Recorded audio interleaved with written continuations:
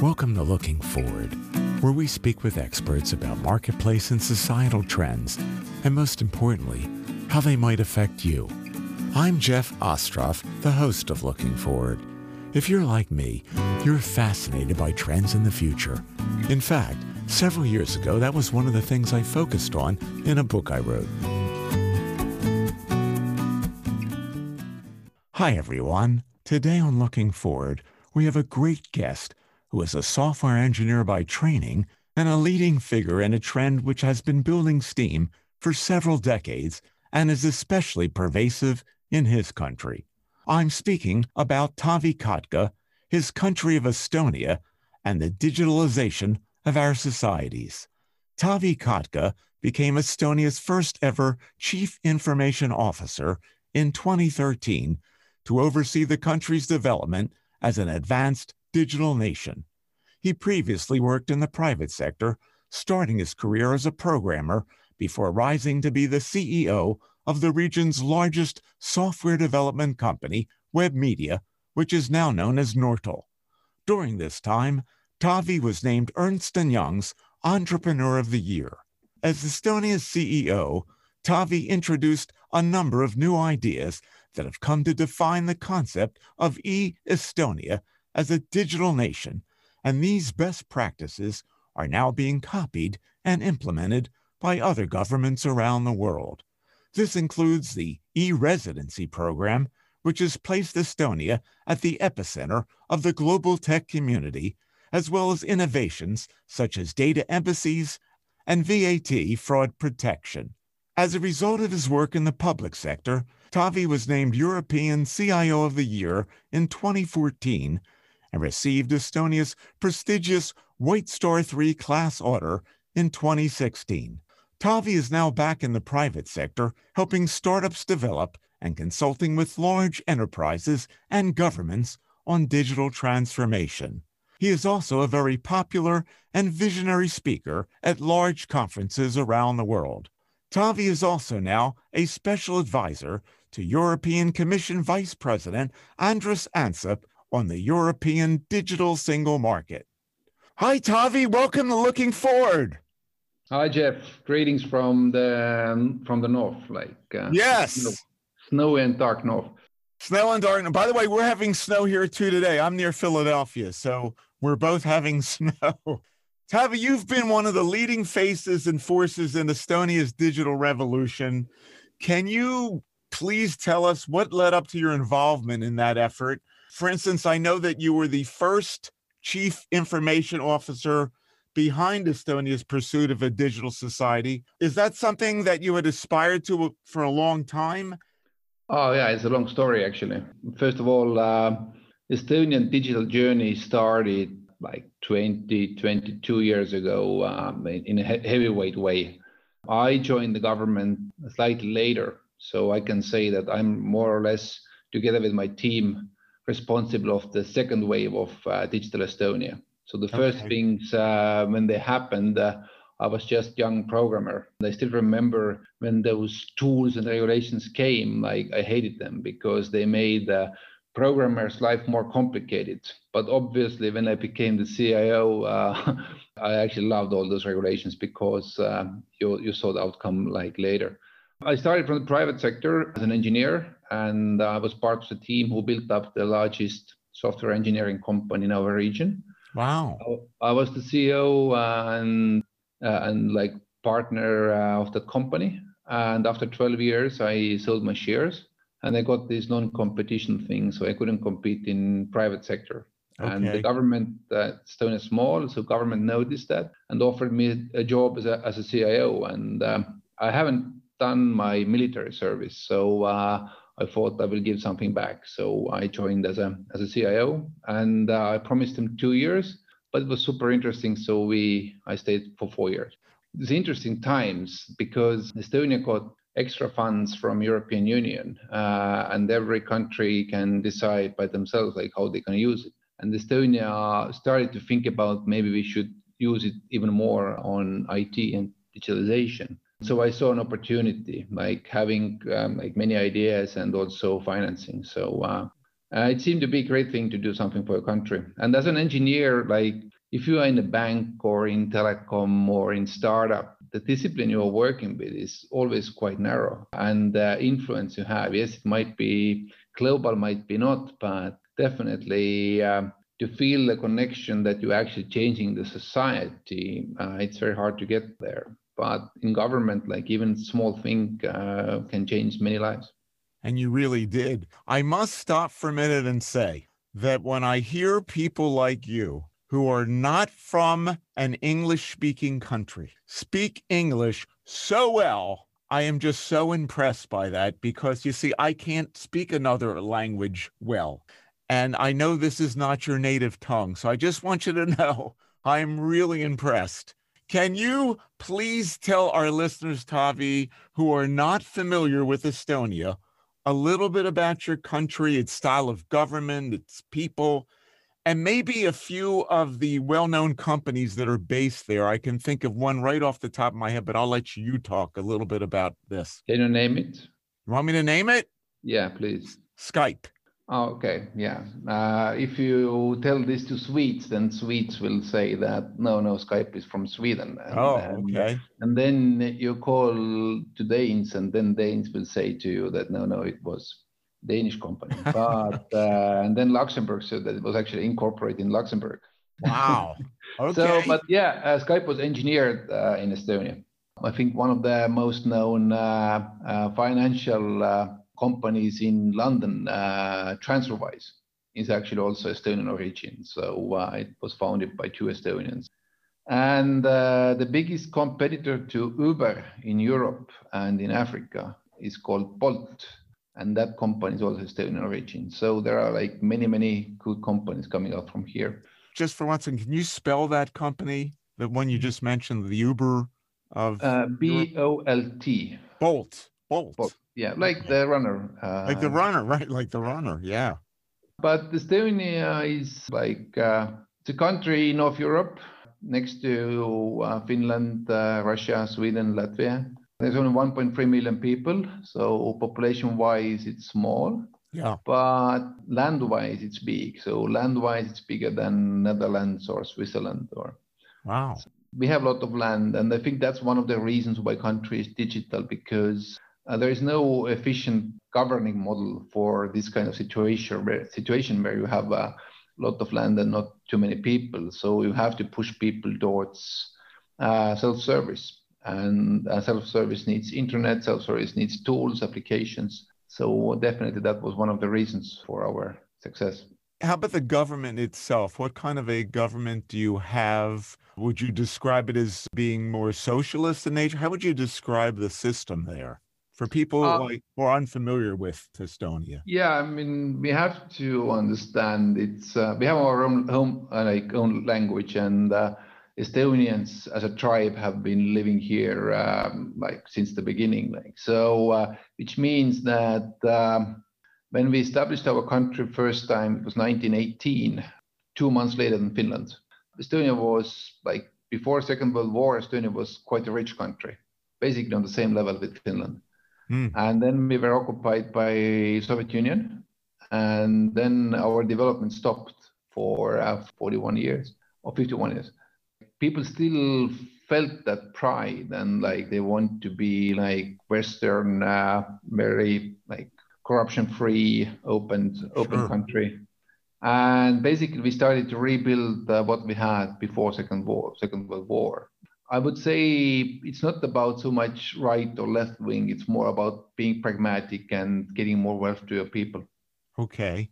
Taavi, looking forward, as a podcast tends to focus on the future, but in order to do that, we first like to take a look backwards a bit. Why and when would you say Estonia decided to embark on a digital revolution? You kind of alluded to that. And who spearheaded the revolution? You mentioned a moment ago that you were kind of in the second wave. So why was it started, and who was really the driving force, or what was the driving force behind it, Taavi? Driving force is very simple. Like if you have huge amount of small towns and villages, like you can't have a banking office there, or like you can't have a government officer in every village. Like, so it's not economically efficient. and private sector led the way, and then government followed. But I think it's most important is to understand that if you want to build a digital society, it's not government job, or it's not the private sector job. It's a joint effort, and you actually have to work together, because without government regulations, there is no, I'll say, common ground or like agreement that let's say that we will solve the digital signature issue this way or digital identity issue that way, and vice versa. If the private sector doesn't accept the proposition what government has and don't build the tools and don't use those tools, also nothing happens. So it's joint offer, and it all started in 1998, 1999. And it was led by the prime minister back then, who actually, he's historian by education. So in IT and software engineering, he was, I would say, not the brightest, but he was smart enough to trust engineers. And I think that's also very important. Estonia has trusted their engineers through decades. Yeah. Is that Toomas Ilves? No, not Toomas. Toomas Ilves is a very bright guy and a very smart guy, and he was the president, but he was president later. Back then, he was a foreign minister, and he helped our schools to be computerized and getting better internet to the country, etc. But back then, yes, he wasn't the prime minister. Okay. One thing I just want to go back to when we were talking about companies that are based in Estonia, started by Estonia. I had the pleasure of having an episode with Tim Draper. Do you know Tim? The e-residency number 2. Yes, he's been very much involved in Estonia as well. I'm speaking with you, Taavi, about the digital revolution. I think it will be extremely helpful if you can speak to what I would see as being amazing things that eEstonia has accomplished over the last few decades. Maybe you can share some of those with our listeners, talk a little bit about how they were able to come about. I think about the e-resident program. I think about the voting, which, we're thinking now we're really doing very well with voting and how people can vote. And you guys have been doing this stuff for a while. There have been a lot of really great things that you have done with the card that you have. I mean, you could probably talk for hours about this, but can you just highlight some of the amazing things in my mind that you've done that we're not even near doing here in the United States? Yeah, I mean, looking what happens with your elections in states, it's always I shouldn't say it, but for us, it's a comedy. So you standing lines or in queues and waiting for your turn, and then you count the votes for a week or two, or can be. Yeah. Yeah. If you compare this with voting over the internet, basically, I don't know what they're doing, but it takes 37 minutes after the closing time. It takes 37 minutes to get the vote. So I don't know why it takes so long. 37 minutes, Taavi? Yeah. And you guys know the tally. We know the results of the e-voting or voting over the internet, which is around 45-50% of all the votes. Because there are still, you can still go and vote physically. I see. And I mean, it takes a couple of hours to read those. But yeah, I mean, we started in 2015. 2005. So it's already 16 years. Wow. And looking our election results, just looking at the results, you can say that nobody has a control over the system. And but e-voting is just one of the examples what you can build if the society together has solved the questions who is behind the device. I mean, that's one of the things that you still miss in many countries. And so there are no proper identification tools and ways how to identify yourself, or how to provide a proper digital signature, for example. And that's the Estonia story. So if you build digital society, first of all, it's important to understand who you are. In US, you have a social security number, but it's limited. You can only use it in healthcare, I think, and I don't know if taxes also or not. But it's not a public number. So if you have John Smith in one database, let's say in the bank, and you have John Smith in another database, let's say in the government, basically it's impossible to connect those two databases because there's no common user identifier. But in the Nordics, and I'm not saying only in Estonia, but the whole Scandinavia, everybody has a unique identifier, which we treat as a digital name, which means that like we can basically combine all kind of databases. And even if we don't know that, like, okay, there are two databases that doesn't seem to be connected, and that doesn't need to be connected today, they might need to be connected in future. And that's the like architecture, and everything has been built in a way that you can connect everything. Obviously, you have to have consent and control, but this way we can build all kind of different services, registries. We can combine the information from the private sector with the information from the government, and it's great. And we all use the same kind of identification and signature tools, which means that from the cybersecurity perspective, it's also easier to protect all this.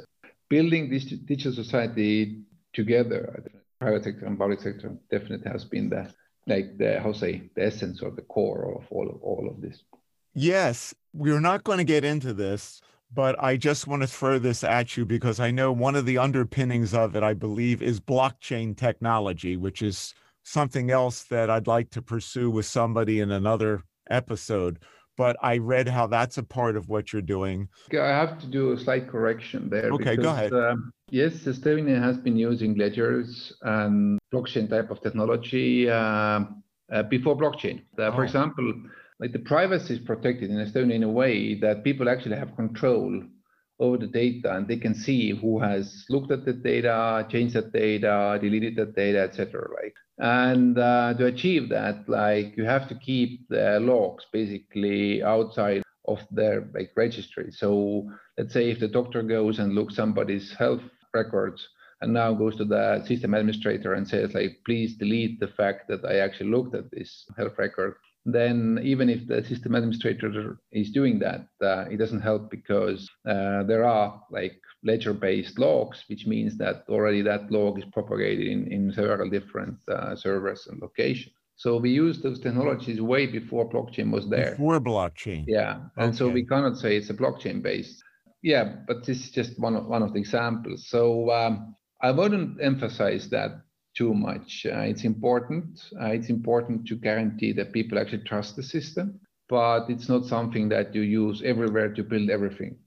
Okay. A couple of other specific examples that I was very impressed by, if you wouldn't mind talking a little bit about them, Taavi. And you kind of alluded to it with what you just said with the doctor. Somebody needs to go to the hospital. The ambulance picks the person up. By the time that person gets to the hospital staff knows a whole bunch of things about that person, correct? Which helps in the treatment of that individual. That's one. And then the second one is that e-residency program, which I think is such a creative, great idea. So if you could talk about the ambulance one and then also about the digital residency, I think they're both really neat. Yeah. So in Estonia, all hospitals are connected, which means that it doesn't matter like which hospital you went and what treatment you got. It's all in your like patient records, and every doctor has access to like any person's patient record in Estonia. Obviously, they have to have a reason. Without a reason, it's treated as a criminal crime. So they got punished. Wow. But they have the access, and it's not only ambulance. It's also let's say you go to a doctor and you say that you had doctor, instead of asking you, have you had measles, like he or she already has seen that, like in front of them. So you don't have to double check or describe your medical history in two ways, like so, and you don't forget anything important because like it's all there.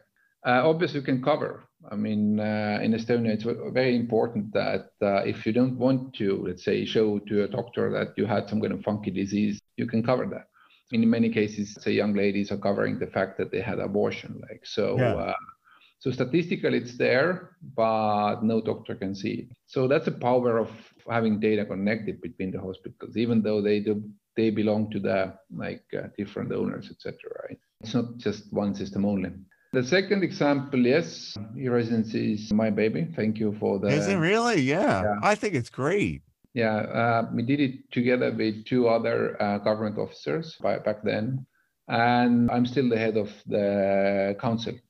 And I would say it's a reasonable outcome. What happens when your government can provide services location independently? So we are capable. Estonia was capable to serve our diaspora already 10 years ago, and it was logical that if you want to get your economy bigger, if you want to get more people to be connected with your economy, you need some kind of tool. And we know that we are here in up north, so it's dark. I mean, you are in the latitude of, I don't know, Rome. So Yeah, right. we are in the latitude of Alaska, so nobody wants to come to this kind of dark and cold place. Yeah. And then we started to think why should they come? Why cannot they use the same way US companies are incorporated in Delaware? So why cannot companies can be connected with Europe through Estonia? We are actually amazed that we created this program for people and companies outside of EU, European Union. But currently 70% of our customers are actually from inside European Union. Wow. Because in the end of the day, people actually want to focus on their main skills and then main services that they are providing. So they don't want to deal with accounting and reporting and all that kind of stuff. So, and if one country says that forget it, I will take care of it, with a very reasonable price, then it's obvious that you will use that kind of opportunity. Just to explain briefly, Taavi, to people who may not be familiar with why you had the e-residency program, I guess there weren't a lot of people moving to Estonia. You had a little bit of a population shortage to some extent, and you also wanted to attract businesses. It's actually, Estonia is a dream of right-wing populists. I mean, you can keep your own people inside, and then instead of migrating other people to your country, you actually keep them outside behind the wall, and you still are connected. They still contribute to your economy. So it's a populist dream. Basically, residency is that you can become a digital Estonian. So all the services, like government, private sector services, are available. You just not live here physically. So so you can have a company here, you can do a transaction from here, you can hire people, rent stuff for them, whatever you want to do, but you still live in Pennsylvania. What's really neat about it too is nowadays, what's really become more popular is this notion, Taavi, of virtual. So people being virtual assistants, working virtually together. This is an example of that, but it's a country. This is my virtual country. Am I right? Actually, that's the right thing. What Estonia did, it's not virtual country. It's still a real country, and that provides you some legal base and etc. But you are going in the right direction. Basically, what e-residency is demonstrating is the fact that you actually can have virtual countries. Because let's take Catalonia. Spain doesn't allow them to get independence. Could they form a virtual country? Yes. Because if you want, historically creating a country has always been about two things, land and people. But in virtual times, land is not important, so you only need people. Right. And if you think about the Jews before the country of Israel was born, they were Jews, even though they lived in New York or in Moscow or in Paris. So you have to follow the same kind of thinking and combine this with technology, and great things start to happen in your head. Yeah, I just think it's really imaginative. When I first read about that, I thought that was really excellent. What a way to deal with a challenge. Now, I have read, and you'll correct me if I'm wrong, that Estonia is the world's most advanced digital nation. And I'm wondering if that's true. And also, because of that, how has that helped you in handling the COVID-19 pandemic, Taavi? First of all, I slightly start to think and see that in many areas, China is better than Estonia. They're moving faster because Estonia is still like parliamentary democratic republic, means that sometimes we are wasting time with elections and politicians are not willing to decide and like all this kind of stuff. In China, they don't have that problem.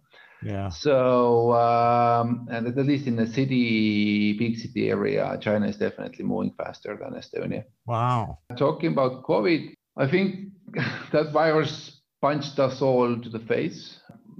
Good thing is that, like, as I said, all the private sector and government sector services are digitalized. So there was very little need for physical contacts. Yeah.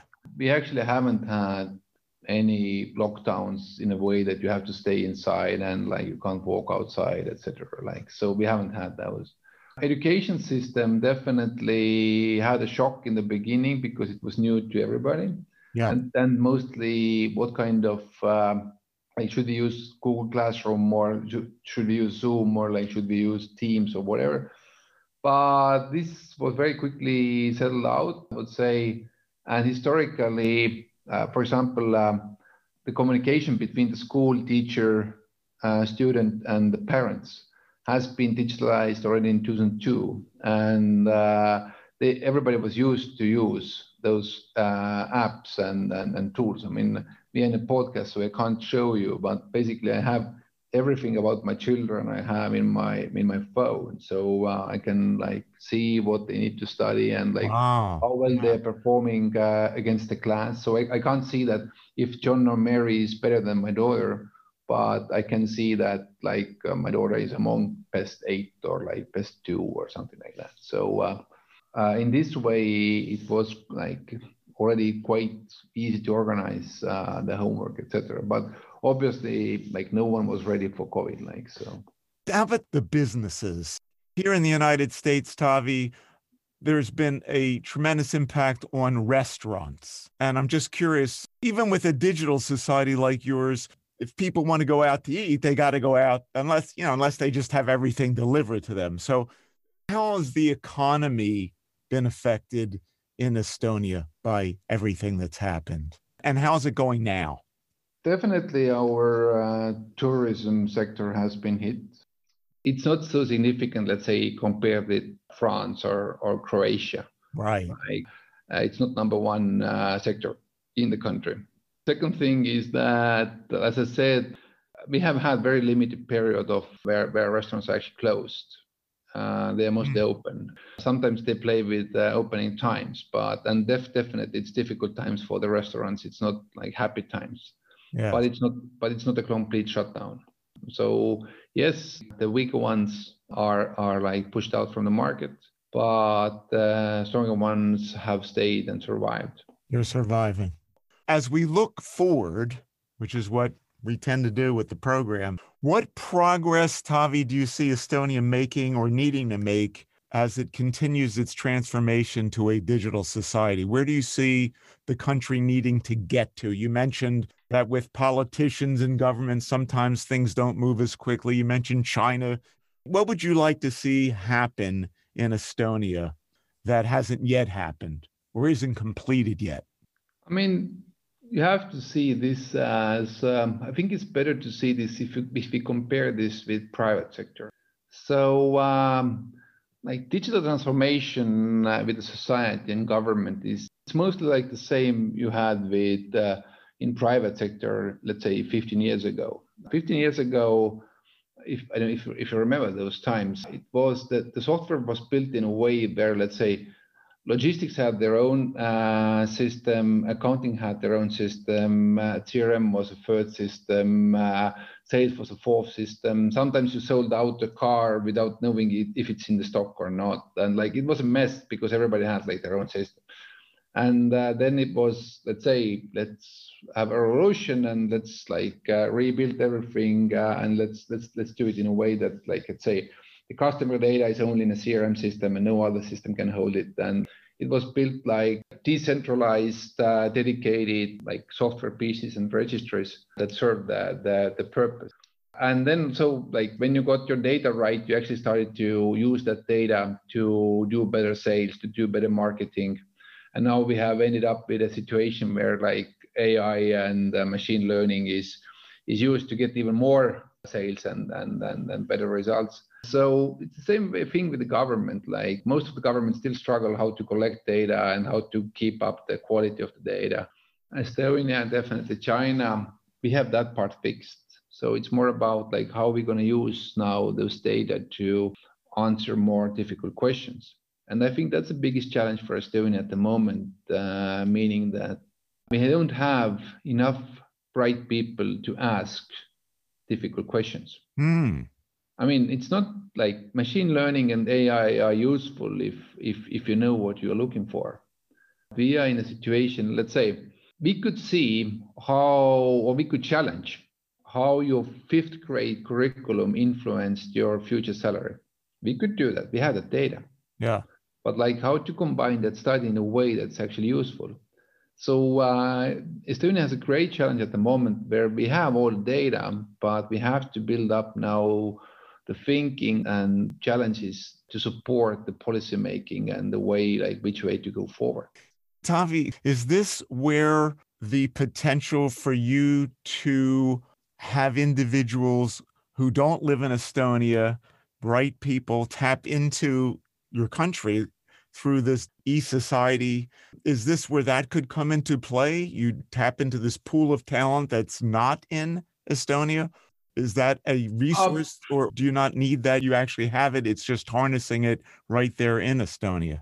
I mean, like if there are a student who thinks outside of the box and would like to test some hypothesis that he or she has at the moment, definitely they could talk to us and see if we have like data to support their study. Like definitely. But at the moment in Estonia, it's more about different silos figuring out like what could be done better. And like I think in Estonia we are missing the same thing like in every government.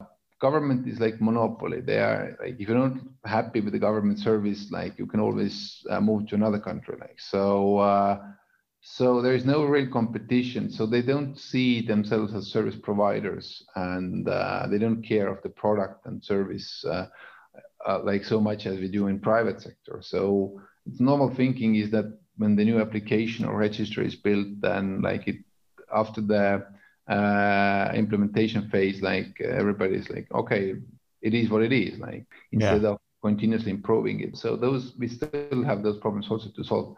But yes, I mean, I like the fact that the data is more or less right, and then we can focus on challenging ourselves and looking for relations and patterns that hasn't been seen and cannot be seen by human. Yes. And in saying that, it's a perfect segue into something else I want to ask you before we get to telling everybody how they can get a hold of you and what you're doing. And that is, you talked about data. Here in the United States and probably in many countries, but certainly here, we as individuals do not think of ourselves, and rightly so, as owning our data. And you've made a big point about talking about how an individual in Estonia, they control their data and who has access to it. And there's a trail. And if they don't want something on there, they're the ones who would have the option to not have that on there. With that, what I'm wondering, Taavi, is, in your opinion, how far behind, I'll say, are most of the so-called industrialized nations in terms of the e-society and the data housing and gathering? And do you see them as being able to catch up in some way over the next 5 to 10 years? You don't want to hear that answer. No, and I do want to hear it. We need to hear it. I mean, first of all, like, I don't know my data in Facebook or in Google. Like, so actually Estonians, I think per capita are the like largest nation who actually deletes their data from Google. Like, wow, that's interesting. Per capita, obviously. Like, so yeah. But how far is US and others? You have a huge issue. And it's not a political, I mean, you have made it a political issue, but it's actually not a political issue. It's an engineering issue. You're missing unique identifiers. So which means that you can never combine private sector data with government data. And that's a huge obstacle. Like, let's say, like automated taxes or to do automated taxes, tax declarations and everything, and tax reporting and everything. Your finance systems and organ registries need to be capable to exchange data with each other.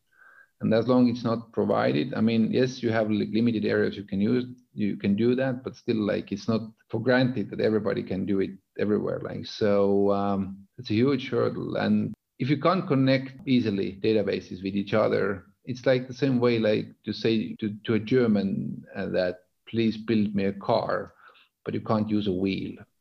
Yeah. So it's not the political thing, it's an engineering question. And as long as you postpone that, you never catch China. Yeah. It's in a small country, you don't have to follow that, but you have a bigger competitor. And also India is doing great. And I think India will bypass the Western world quite soon. Wow, that's interesting. Have you been approached by anybody in the United States? You don't have to get specific, but are any companies, engineers trying to reach out to you and say, Taavi, you guys are doing great things. What can you do to help us? Or do you find there's more resistance to doing that sort of thing? I mean, there are many myths. One of the myths is that, okay, Estonia is 1.2 million nation, and US is 250 times larger or bigger. So your success cannot be repeated in US, but on the same time, China and India are 4 or 5 times bigger than US, and they can. It's interesting that building digital society, yes, I mean, if you compare China and Estonia or China and Sweden, for example, then the way how they govern people are different. Yes. But if you look their systems as an engineer, the same. That's I mean, there are not too many ways how to build those systems. I think all software engineers who are listening to this are agreeing with me that in the end of the day, it doesn't matter what you build, all the systems are the same. In one way, you call it customer, in another system, you call it patient, in another system, you call it citizen. But if you look at the object and the attributes, it's the same. Very interesting. Do you think that it is inevitable, Taavi, that the developed nations are going to have to go in the direction that you have gone? If they don't, they're going to fall way behind? I mean, think yourself. We all agree that the future is data and the ability to combine it and feed it to the ML and the AI. If you can't do that, or if you have limitations there, or you have the problem of not being connecting between databases is that you create silos, and those silos are you have the same data in multiple places, and even if you change or renew the statuses or data in one database, it doesn't you don't do that in others. So in the end of the day, you will end up with a mess. You as a silo have never nobody forces you to provide good data because nobody's dependent on you. But think about that. Let's say if you're Minister of Education and all the data that is collected on the ministerial level, you are the single source of truth of that data. So whoever needs that data, they only can get it from you. And if you don't provide a correct, full data, you will be ashamed. And this becomes a stick that makes you move faster and do a better job. Yeah, it makes sense to me for sure. That's the problem. I mean, we are not doing anything different. We're doing a normal, decent engineering tasks. Problem is that before doing that, you have to get political approval, and then things get messy in your country. And there's sort of an analogy here, Taavi. We here in the United States, and I'm sure this is an issue, at least it has been in many other countries, we have silos that more are related to departments, not to data, but to departments. You have the finance people and the marketing people, and then you have the human resources people, and they're not communicating with one another. Or you have different organizations that are doing repetitive things, and if they work together, that would make things better. Here, it's a case of data and silos. So it's something that I can relate to, and it's a problem that we have more often thought about in terms of organizations and people as opposed to data. But you're bringing it out very clearly with data. Your private sector definitely is doing great, I think. I mean, always you can do better, but I think they're doing really great compared with the rest of the world. Like, I mean, without that, you couldn't do so great with your economy. But what I'm talking here is the combination of true digital society, which means that you combine private sector and public sector with each other. Yeah. And that's a different challenge. That is a different challenge for sure. Now, this has been fantastic, very enlightening. I so much appreciate your sharing your time and your expertise with us, Taavi. What's the best way for our listeners to find out more about you? I know that you're doing consulting, you give presentations, and anything else you're doing. I'm wondering, do you go to the United States and talk? Are you available to consult with companies in the United States? Not just the United States. This isn't just a program for the United States, but if you can talk a little bit more about yourself and how people can get a hold of you, what you're up to and what you're doing. Yeah. Last 3 years, we mostly have been doing India, helping India to become the digital nation. And they are doing really great. I'm very, happy. And the work like the government is doing together with private sector, I'm really happy about that. And the speed and development and like how smart they are as a nation, like incredible. The keynotes or like speaking engagements, that's actually my wife's business. She's taking care of our 4 children, and then she wanted to do something extra. So he created that keynote speakers company. And she was doing so great that that I look at the revenues and profits and I thought like, oh no, I have to share I have to have a share in that company. So I became a partner, but but if somebody wants to look up, then definitely I have been doing stuff in US many times. Yes, currently it's a COVID time, but if somebody needs help, like me always willing to help from Estonia. And what is the best way to reach you? Would it be your website, if you want to share that, versus email? What's the best way for people to find out more about you and what you're doing and how they could get a hold of you? If they want keynotes or stuff like that, then definitely my name, taavikotka.com, is actually way to start. Can you spell that for people, please? Just to make sure. They have to. I think they have to copy it from your podcast. The name in English means David Eagle, but it's an Estonian version of that. Like taavikotka.com? Yeah.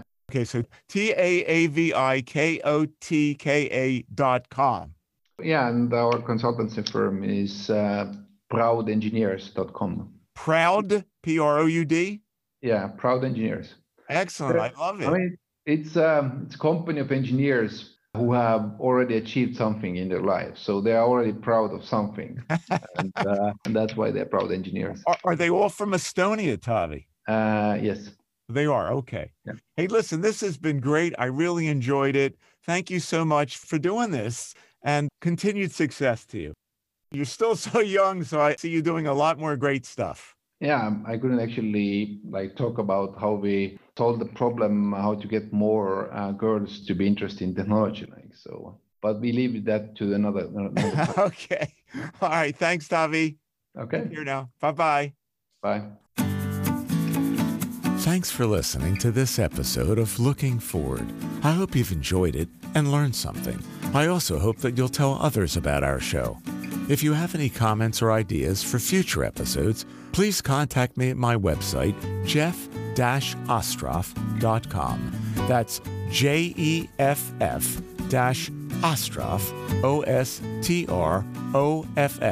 OSTROFF.com. This is Jeff Ostroff, inviting you to join us again next time on Looking Forward.